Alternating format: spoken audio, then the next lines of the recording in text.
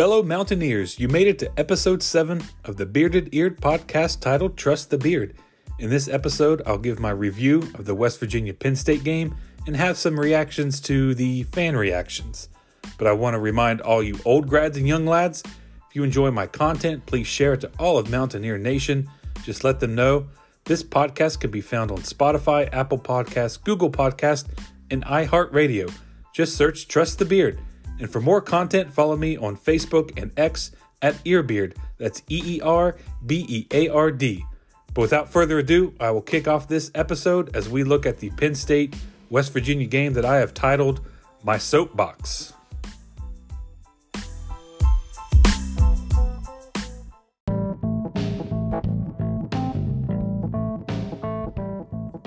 So I'm going to interrupt this episode already with a few corrections.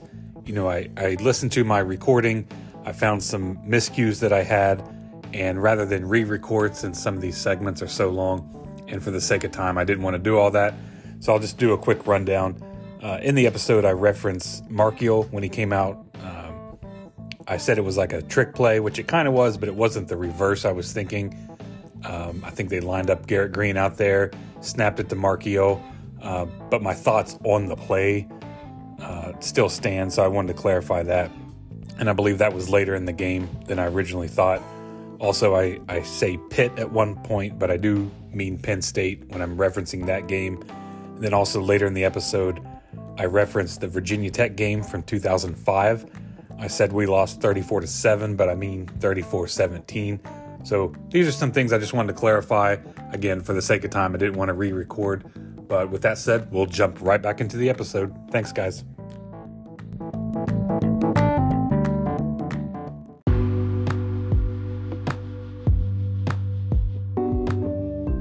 Before we get started, let me just apologize to you guys a little bit for coming out with this a little later than I anticipated. September has become a very busy month for me. I added on a couple more hats other than the podcast and working a full-time job and being, a full-time dad and husband.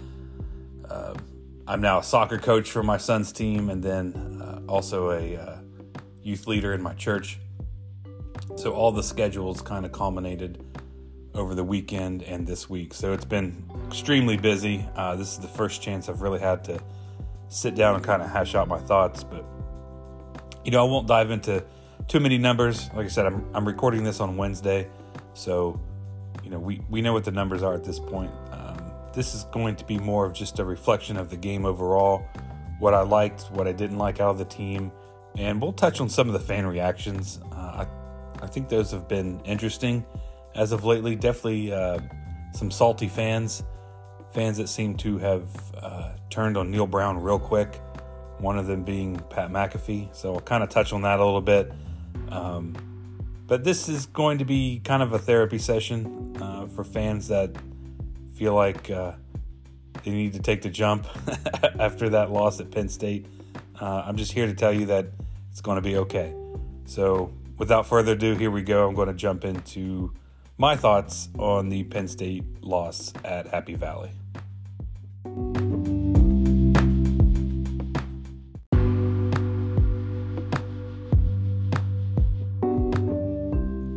So here we go. Here's my thoughts. Two things right off the bat. Things we thought were strengths were the strengths. Run game, O-line. Things we thought were the weaknesses were our weaknesses.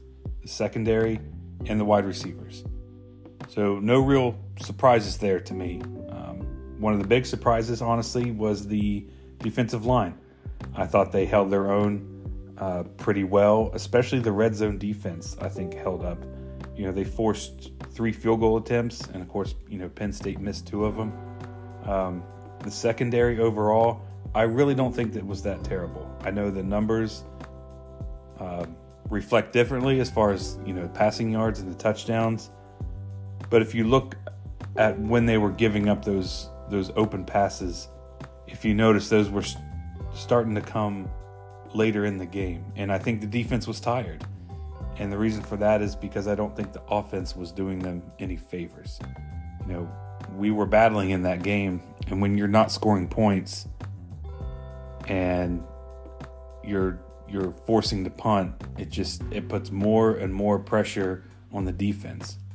And eventually the defense is going to be like a damn wall where after a few cracks, those cracks start spreading and eventually it's going to burst. And we saw that. That's pretty much what happened. So overall, the defense was a surprise. I thought they played pretty well considering the environment and the opponent. My biggest letdowns, wide receiver mostly. We didn't really see a whole lot out of him. Devin Carter had a nice game. We didn't see a lot of our running back depth. I'm not sure why that is. And, if it wasn't part of the game plan, then so be it. But I was expecting to see some more of that, especially like Jaheim White, certainly Justin Johnson. But, the flow of the game happens.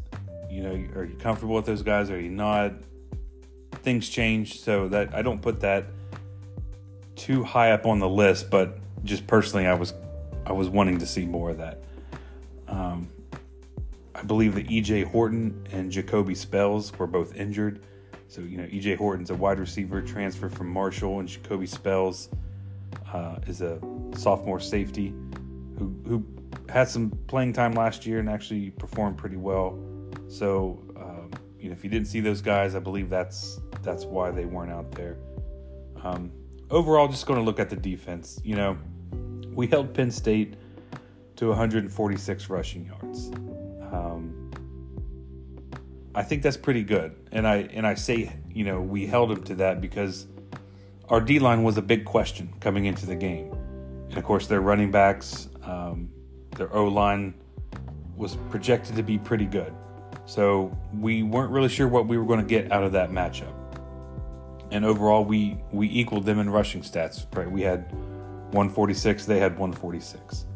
I think going into the game, if you had said West Virginia and Penn State will equal rushing yards, I think you'd feel pretty good because either that means you got a lot and they got a lot, or we both held each other in check. Which it was kind of somewhere in the middle, roughly about 150. So that really cancels each other out, right?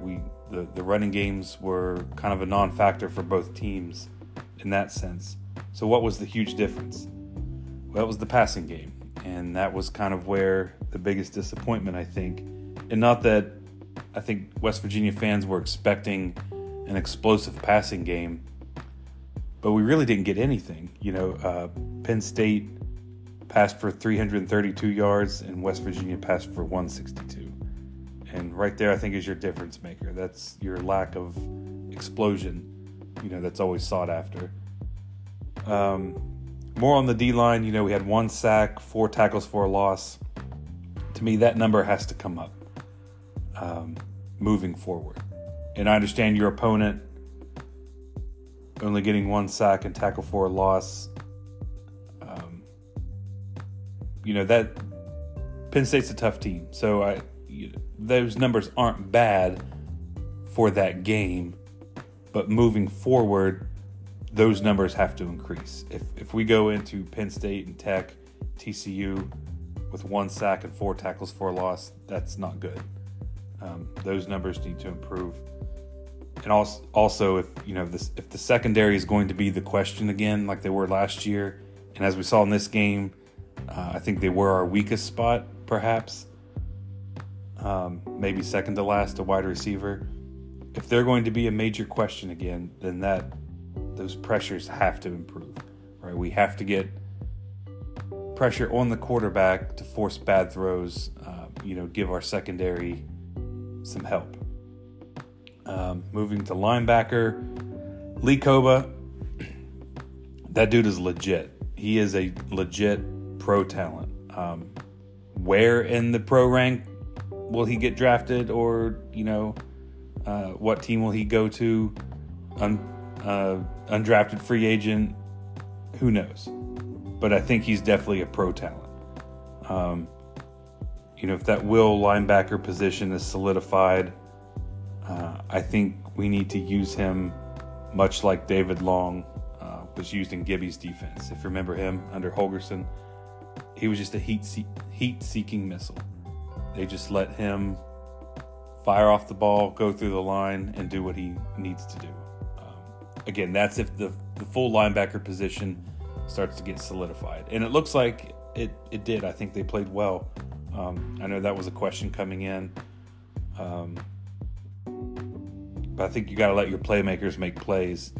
And if you can shore up those other two linebacker positions so they're not such a liability, and just let Koba go do his thing, I think he will wreak some serious havoc in the backfield. And that can increase our sacks and tackles for loss.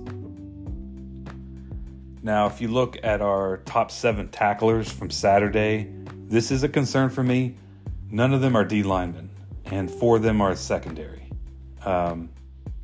Certainly, I'd like to see more D linemen as our top tacklers. That means the offense isn't getting past the line too much. And I know it's one game, and given the opponent, this is not a stat that you should freak out over. But just like the sacks and tackles for loss, moving forward, you'd like to see that change. I think you need to have more D linemen as your top tacklers and less secondary players. So that's kind of my rundown of the defense. Overall, I thought they played pretty well. Obviously some missed opportunities with some interceptions. But I think they played well until they just couldn't, and they just got gassed.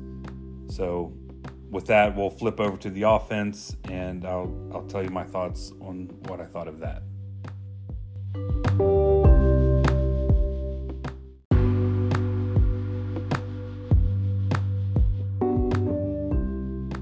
For the offense, the O-line is great, or at least really good. We'll see in time how great they are, but specifically the interior. The run game is legit. Garrett Green's legs are legit. So those are things that we knew coming in would be a major factor for us. The wide receivers in the passing game, that's still the big question marks. We couldn't get big plays down the field. That's certainly a concern moving forward. I touched on earlier, Devin Carter had a nice game. 6 receptions for 90 yards. No touchdowns, though. And really, if you take that number and you project it, and I know this is a lot of what if, but if he had a similar game like that every week, we're looking at 70 receptions for over 1,000 yards. Now, again, I don't expect that from him every game, but if that's what it averages out to be at the end of the season, that's pretty good. That's what you wanted out of your number one guy. So at least for now, he's on pace to having a productive year. Still kind of wondering with Traylon Ray. I know he did have, they did have one target at least that I know of. It was kind of a bad throw. And then Rodney Gallagher, he didn't really see. And again, this could be like the Jaheim White. Maybe they just weren't fitting into the flow of the game where you felt comfortable putting them in there. And that's fine. Again, that's not high on my list of why did these guys not play. Just kind of more of wondering why we didn't get to see them. And, the passing game, that was a concern going into the season. And like I said, it's still a lot of unanswered questions there. And, again, you have to take into account the opponent. It is one of the better defenses that we will see, which a lot of people were saying this. This could be the best defense we see all season. Neil Brown even said they had multiple NFL guys on there, especially one at corner. So with that in mind, it's hard to rate how good or how bad we actually are. If Penn State is a legit top 10 team as the season plays out, I think you can feel good about our team overall. And with the passing game, I think if you could just get it to average, we'll be okay. And I know that sounds silly, but our strength is the run game, right? Our O-line, our backs our mobile quarterback, that's what we are built to do. So if your passing game, even though it's your weakest point, if you can still get by with it, like I said, if it's just average, I think we'll be okay, because to me, all the other units out there either excelled or at least held their ground.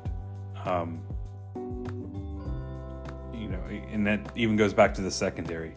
I know it's not the strong suit, but I think they held up okay. I mean, we were in this game for about 3 quarters. But looking at some positives to come out of that, and that's kind of the offense. I didn't go into much because really a lot didn't happen.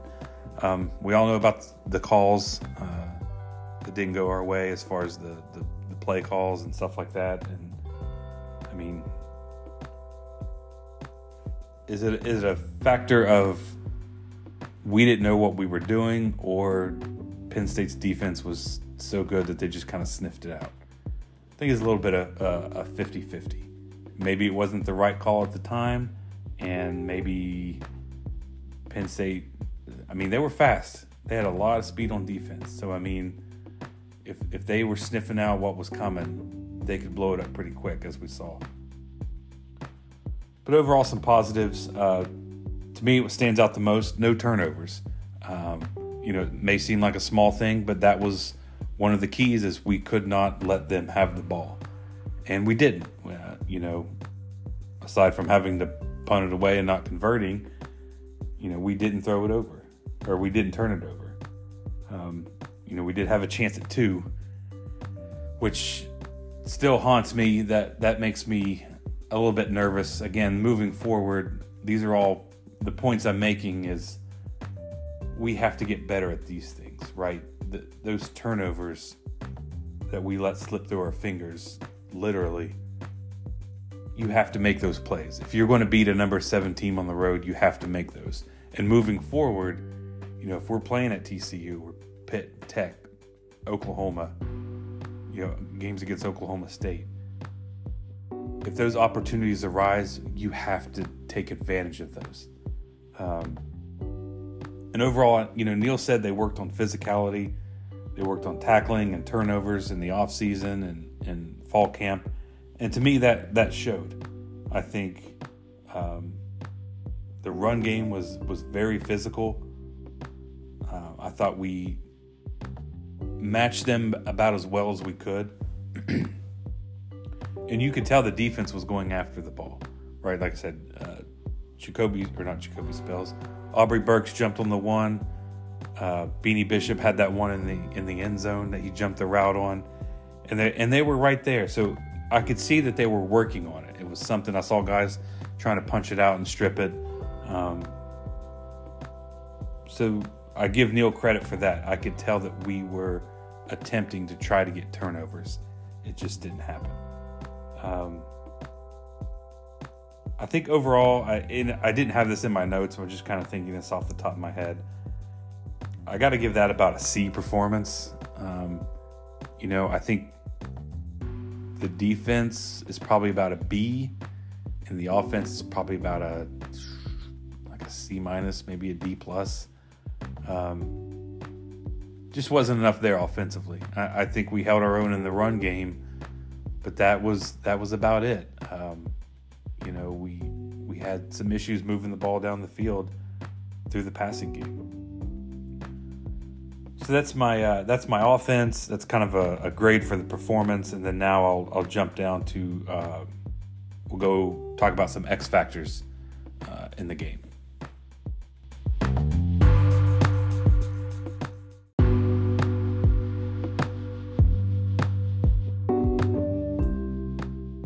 So 2 points I mentioned last episode that we needed to give our team a chance. That was to muddy the waters and the element of surprise. So kind of some X factors. And I thought we muddied the water. We ran the ball 40 times. We had the ball longer in possession. We had 31 minutes to their 28, which I think if you were going to win, that probably needs to be a little more in our favor. But overall, we did have the ball longer. I thought we got some decent pressure on Aller, but he's good. He stepped up. He moved around in the pocket to avoid some pressures, and he delivered the ball when he needed. One of the factors I think that didn't work out is, I said our DBs need to make things a little more difficult for the wide receivers. I don't think that really happened in the game. It looked like we were giving them some cushion, which I understand if that's the game plan, to keep things in front of you, to not allow deep passes. That I understand. I think it worked for the most part early on, but like I said, later in the game, they're starting to get those bigger passes as the defense was getting worn down. So as far as, like I said, muddy the waters, I think we did that to the best of our ability. Certainly, we were getting them a little off schedule. Like, we were forcing some incomplete passes early on, like running the ball, keeping the possession. I thought we did pretty decent on that. And the other one, I said, element of surprise.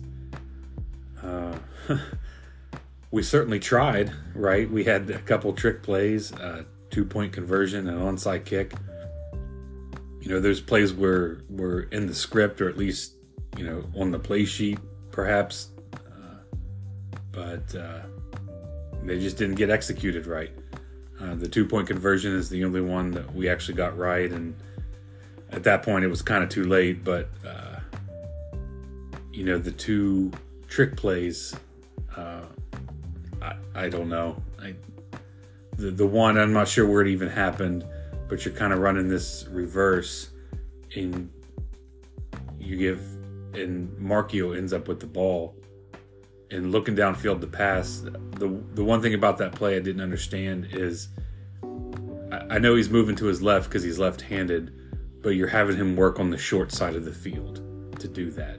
That just seemed odd to me, and I don't know if it's something where Neil thought, well, they would expect a reverse to the long side of the field. So if I do it on the short side, that'll throw them off. I don't know. That's above my pay grade and understanding of football. But that one play kind of stuck out to me as like, why would you run that and have him forced to the short side of the field? So if he did have to run, he really doesn't have anywhere to go. And we saw that. But to sum up the game overall, to me, it 2 things: missed opportunities. We touched on the 2 interceptions that we missed, but the one in particular, we held Penn State to a 3-and-out after halftime. I know going into half, I had a lot of family over watching the game, and we were talking about it. It's like we realized, oh wait, Penn State gets the ball in the second half, and I immediately kind of was like, oh boy, here we go. Well, they shocked me, and we held them to 3-and-out in that opening drive of the second half, and I was, that kind of got me a little more perked up. I'm like, okay, let's go and get some points out of this. And we ended up on a 3rd and 2 and tried to trick play. It just didn't work. So that one was kind of disappointing. That to me was a huge opportunity, because you're assuming Penn State's going to make the adjustments at halftime. They're going to come out and score. And now they're up 21-7. So it's like, okay, we thought this was going to happen. But when you hold them to 3-and-out, like they didn't even move the ball hardly, and you have a real chance to tie the game, or at least, get a field goal, and you come away with nothing. That was really disappointing. I think that started turning the tide a little bit towards Penn State. But some perks. To me, Happy Valley didn't seem to intimidate us. The noise didn't seem to be too much of a factor. I spoke with a few people who attended, and they said it was loud, especially after they scored their first touchdown. A guy told me, it felt like the stadium was shaking. They were being so rowdy. So certainly the hype was real about how loud Happy Valley could be, but it didn't seem to faze us, right? We didn't have a lot of miscommunications based on that. So I do give us credit for that. But overall, I'll just say the season is far from over. after this game. We still have 11 games left, right? It's only one. And if you look at week 1, some of the Big 12 media darlings like Texas Tech, they didn't look so hot in week 1, right? They lose to Wyoming. Baylor loses to Texas State. BYU only scores 14 against Sam Houston State, who was an FCS team last year. Obviously, TCU goes down. So of all the bad looks after week 1, especially in the Big 12, I don't think we're one of them. I think we're probably somewhere in the middle. We didn't look overly impressive, and we didn't look like we didn't belong. Basically, what people thought would happen in the game happened. So here we are, 0-1, and we just have to learn from those mistakes. We'll get back to Duquesne. We'll get that win, and then we start our 10-game season, starting with Pitt. If we can get that one in Texas Tech, we'll be rolling pretty good. So that's just my overall assessment of the game, my thoughts about it. Like I said, I'd probably give our grade about a C. It was average overall. Some parts were better than others, but in the end, it was an average game for us. And that could be because it's week 1, we have a lot of new parts, new quarterbacks, and you also have to factor in the opponent and the environment. So with that said, the next segment, we're going to jump into some of the fan reactions, and I'll forewarn you, this is a bit of going to be a soapbox for me. So bear with me on that. You may agree with me, you may not, but we'll jump into what I think about the team moving forward, and then again, like I said, some of the fan reactions after week 1.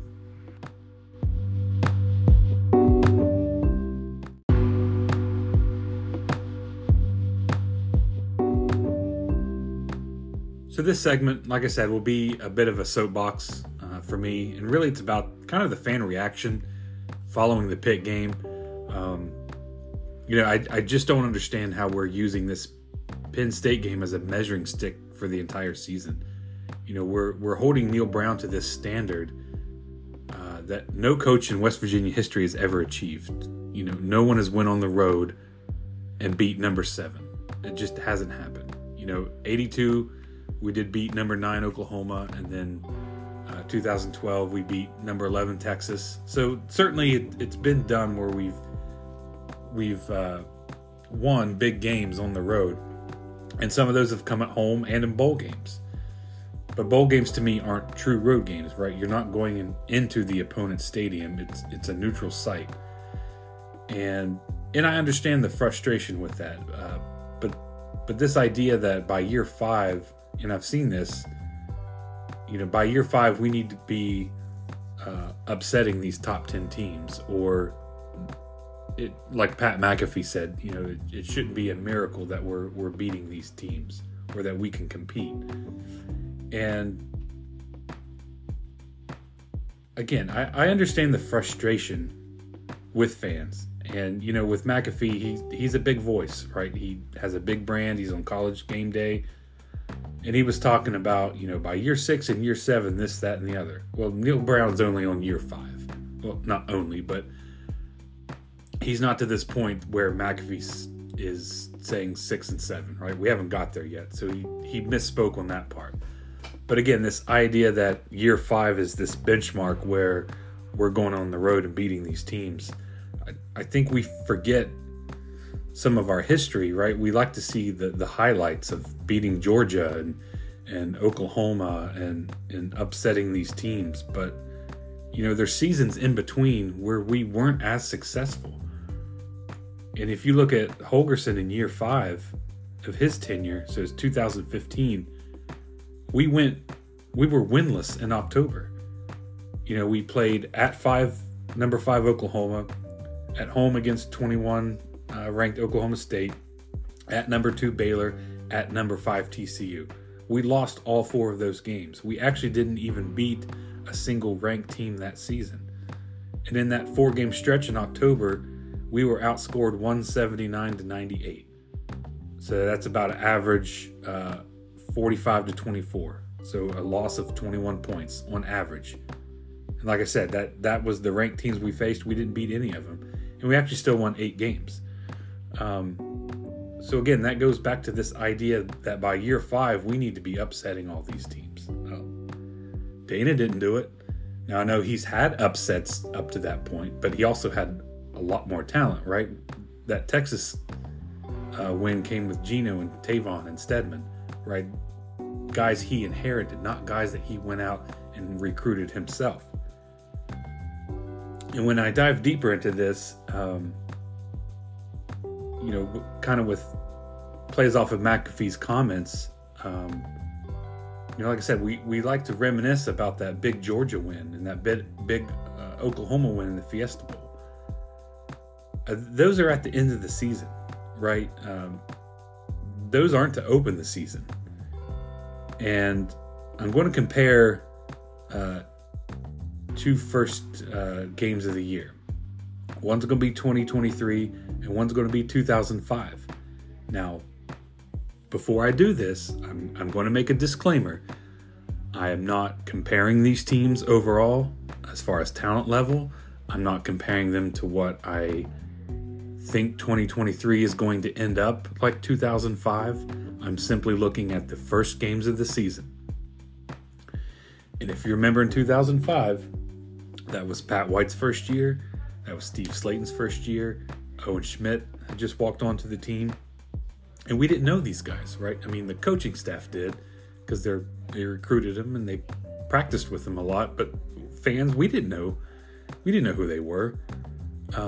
They were running a 2 quarterback system with Pat White and Bednarik. So in that first game against Syracuse, we won 15-7. Like I said, 2 QB system. Pat White into the game 3 for 6 with 63 yards and rushed 6 times for 20 yards. So sometimes I think fans like to think that, well, the Pat White and Slayton years, I mean, from day one, we were just running all over people. No. It took about 7 games before that really started clicking. And up to that point, in that first game, Steve Slayton didn't even play, or at least he didn't record any stats. He may have been on special teams. But after watching that first game against Syracuse, who in their right mind watched it and said, you know what, that team's going to go into a BCS Bowl. I bet they win 11 games. Nobody was saying that, because if you watched it, that offense was just awkward and clunky and didn't have a lot of movement at all. No one would have guessed what White, Slayton, and Schmidt were going to be that year.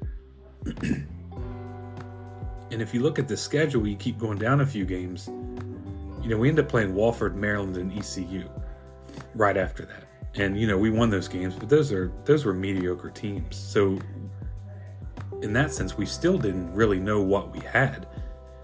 And I'll just say this, if this year, if we got to open up with Syracuse, Wofford, Maryland, and ECU, most likely we're probably 4-0. I can't guarantee that. I would at least like to say 3-1. But if we opened up with Syracuse this year and went and scored 15-7, I mean, I can understand calling for Neil Brown's head. But it wasn't Syracuse. It was number 7, Penn State on the road. But anyway, so we win those other games. But what happened when West Virginia came against their first top 10 opponent in 2005? It was number 3 Virginia Tech. We hosted them at Mountaineer Field. We lost 34-7. So in that year 5, when we're supposed to be upsetting top 10 teams, we lost by 17 points to Virginia Tech. And really, it wasn't, like I said, it wasn't until Game 7 against Louisville that we saw what we had in Pat White and Steve Slayton and Owen Schmidt.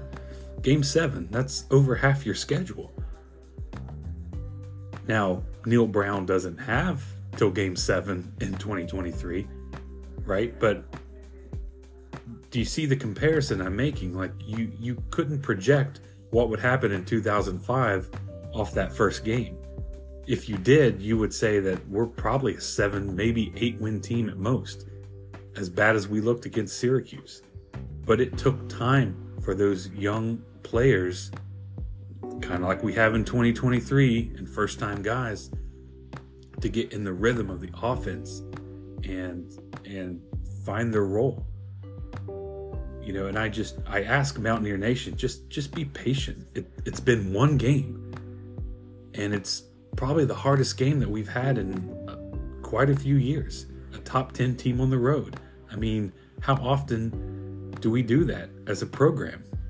Not often. And look at the overall schedule, the overall record against Penn State. There's a reason they've won 40 sometimes. Like, the standard that we've set for Neal Brown this year, it's I guess I don't understand, because I think that we tried to set this bar so high because we want it to be there. And if he doesn't meet the standard that we set, well, then he's just terrible. But I think you have to look at the reality of what it is West Virginia does not play well against top 10 teams on the road. Now, again, we do have wins in that category, but overall we don't do well. So the fact that Neal Brown didn't do well doesn't jump off the page as alarming. It's okay, that's pretty much been the standard for West Virginia.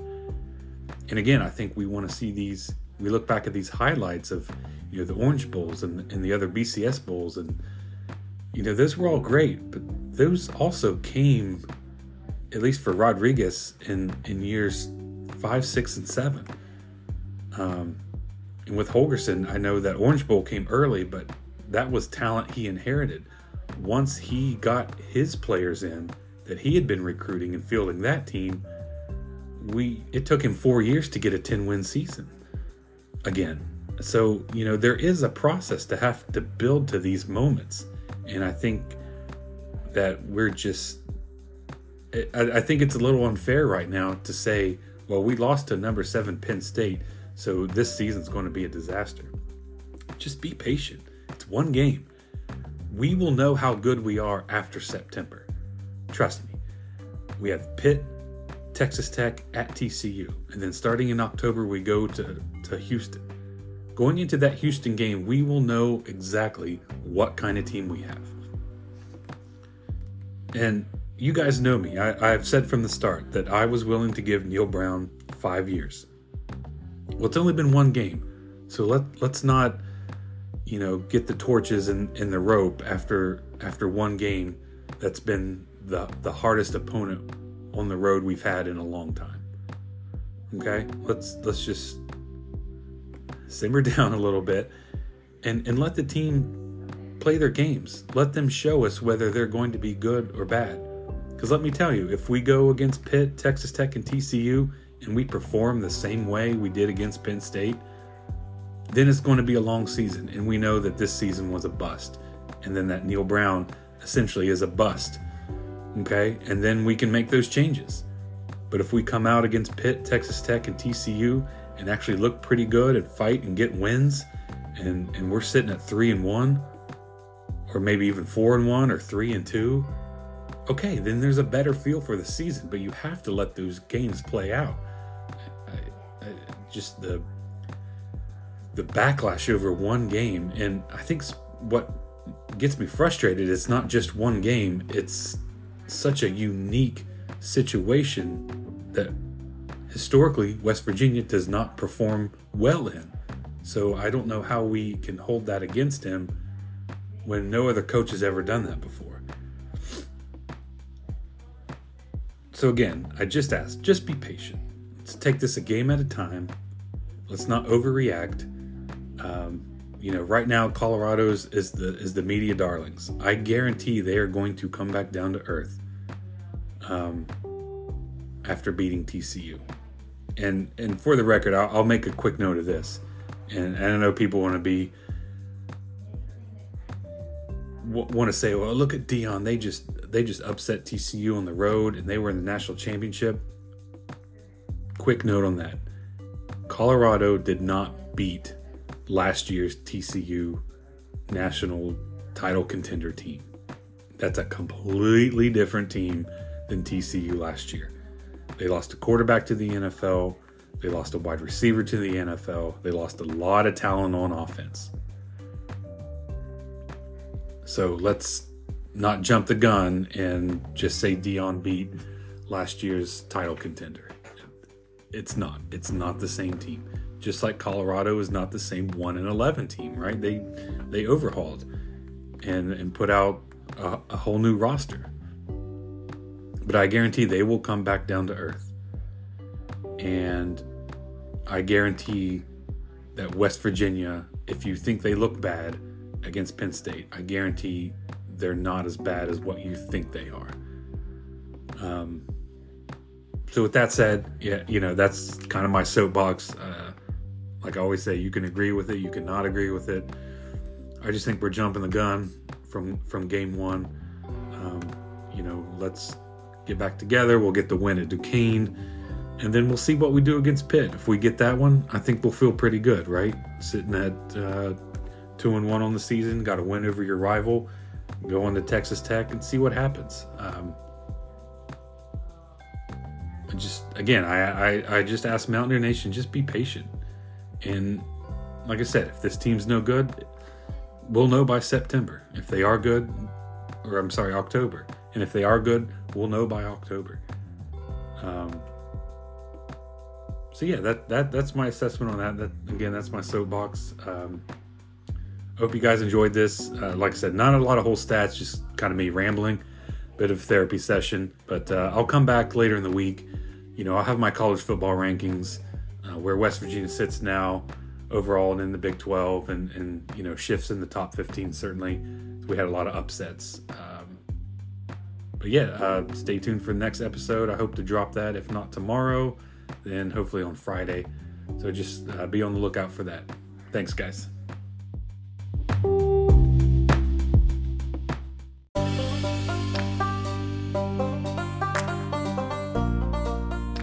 Fellow Mountaineers, I hope you enjoyed listening to this episode, and I invite you back for the next one where I update my college football rating system. Remember, you can find this podcast on Spotify, Apple Podcasts, Google Podcasts, and iHeartRadio. Just search Trust the Beard. And for more content, follow me on Facebook and X at Earbeard. That's EERBEARD. Thanks again for listening, and as always, let's go Mountaineers!